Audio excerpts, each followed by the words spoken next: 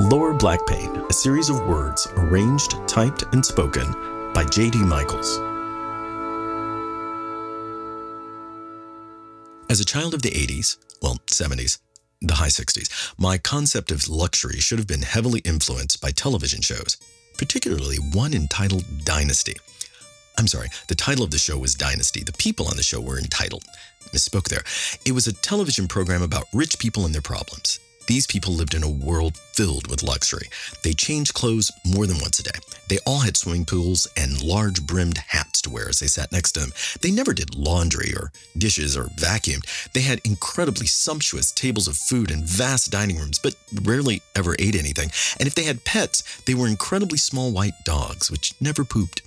And they were all quite stunning, if a bit culturally monochromatic, except for Diahann Carroll in the show's 4th season, who played Dominique Deveraux, an iconic role that I hold directly responsible for my mother's experiments with shoulder pads in her dresses for a very, very, very short while. There were multiple people to drive you places, an endless supply of clean towels, closets with lights in them. Their velvet was our velveteen, their cloth napkins our paper towels, their stemware our tumblers that the gas station gave us with a fill-up. I grew up in one of those small neighborhoods that had been abandoned by whites 30 years before, enjoyed a working-class African-American renaissance, then sharply declined socioeconomically in the 1960s with, I suppose, nearly everything else.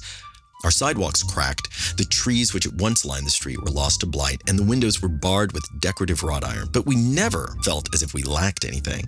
To have was to have enough. To have more was ridiculous. There's no use for more.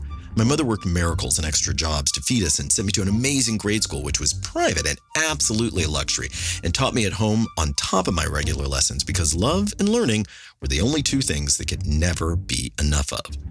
In our house, those plastic filling station tumblers did represent luxury, made from the highest quality plastics with a chandelier cut vertical pattern resembling crystal. They caused light to play ever so jauntily through your fruit juice in the morning. They weren't expensive, but they weren't necessary. And so, the unnecessary, not the extravagant, is still my personal concept of luxury. But top of the list of unnecessary things we might someday be able to attain was the humble and super expensive, I was told, Dixie cup. Oh, how I longed for the plastic dispenser with the thick foam sticker that we could put right in the bathroom so we could brush our teeth and then get just the right amount of water to spit with. That's the only thing I think they were good for. Unless you were one of the borrowers, which I don't think still works out scale-wise. My grade school, a Catholic private school that decided to admit not only boys, but a large number of minority and lower income students on a scholarship basis, allowed me to mingle with kids from all over the city, including the very wealthy enclave so foreign that we'd never even driven past them. They had Dixie cup dispensers in every bathroom, just like on TV, even the ones with the jokes on them. One of my classmates' parents used to have a cookie party every year. My mother had no idea what this was. She couldn't figure out the event that was being celebrated. Was the cookie invented on this day? Or did they have some new breakthrough in baking that needed annual marking? We showed up with 24 Toll House cookies presented on one of the plates we only used on holidays. The family was kind and open and more than a little curious about us, in a good way. My mother was whisked away to drink tea without a bag in a cup smaller than she thought in any way practical, and I went upstairs to play with my junior host and other friends from school. His bedroom was the one from Escape to Witch Mountain, with enough room to hold a train set that was fully assembled, as well as a desk and a bed and a G.I. Joe fort with the zip line feature, and enough room so Joe could actually travel a significant distance. Our host was generous and kind, and we all had an amazing time. Cookies were set up for us downstairs, but he wanted us to have something special, so we all followed him into the kitchen. An older man was standing there in a black suit. Our host excitedly asked, "Where are the cherries?" And the man turned to the cabinets behind him and retrieved a new jar of maraschino cherries, another item deemed absolutely unnecessary in our house. The butler opened the jar and held it out to our host, who took several.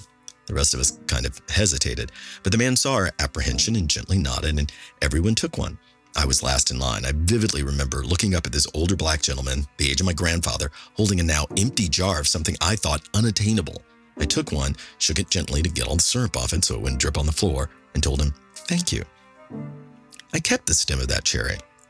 In the car on the way home, I told my mom this story, of course, and she had stories of her own. All these women taking 4 or 5 bites out of cookies she thought were already bite-sized, talking about all the things they did every day, which sounded impossible for a moment until she realized that homemaking was their profession. That was fascinating, my mother said. Well, I guess that's the way some people live. It's interesting, isn't it? Not a comparison or a value judgment, just observing ethnographically. We were travelers, explorers, eager to learn about other places, but never assuming any lack in our own home. But we never got Dixie cups. Maybe once when they were on sale at a TG&Y that was closing, but without the dispenser. The other thing was handy wipes. My grandmother had some and used them in the kitchen because to her the idea of paper towels was extravagant, but a paper towel you could use over and over was a rag fit for royalty. My mother was unconvinced. Even though they cost less than paper towels, you couldn't scrub with them, and they only really rinsed out successfully maybe 5 times or so before dissolving. We're sponge people. Durability, versatility, a scrub side, an absorbent side. And though still aesthetically I'm drawn to those blue and white stripes, handy wipes are a premium household item that even after 45 years I cannot bring myself to actually buy. Handy wipes are the sort of things that come in different colors so that they can match your kitchen so your sink area isn't too jarring for visitors scanning the room. It reflects a standard of living that in my imagination would probably not include wiping anything at all. So, rags for show? A sponge is fine, does the job. My idea of luxury is tightly bound to my commitment to the concept of enough rather than more. This is easier to visualize when time is added to the equation. More wine eventually becomes enough wine. More potatoes? Enough potatoes. Is contentment that closely associated with attainment? Does happiness always have to be pursued? That makes it seem like joy is a little bunny darting away through the woods. Oh, okay, well, that does sound darling. Maybe happiness is a little bunny darting through the woods, prancing here and there. Okay, bit off course here. The idea of luxury, kind of like capitalism, depends on our dissatisfaction with the quality or quantity of whatever we currently have and frowns most heavily on such random frolicking. But for some of us, more and all weren't concepts that were ever on the table. We just wanted enough of whatever. Thus, I am a grateful bunny with a sponge. Maybe Christmas times or birthdays bring the occasional extra, but nowadays I'm just looking for an extra hour's sleep. Take heed, mighty Carrington family.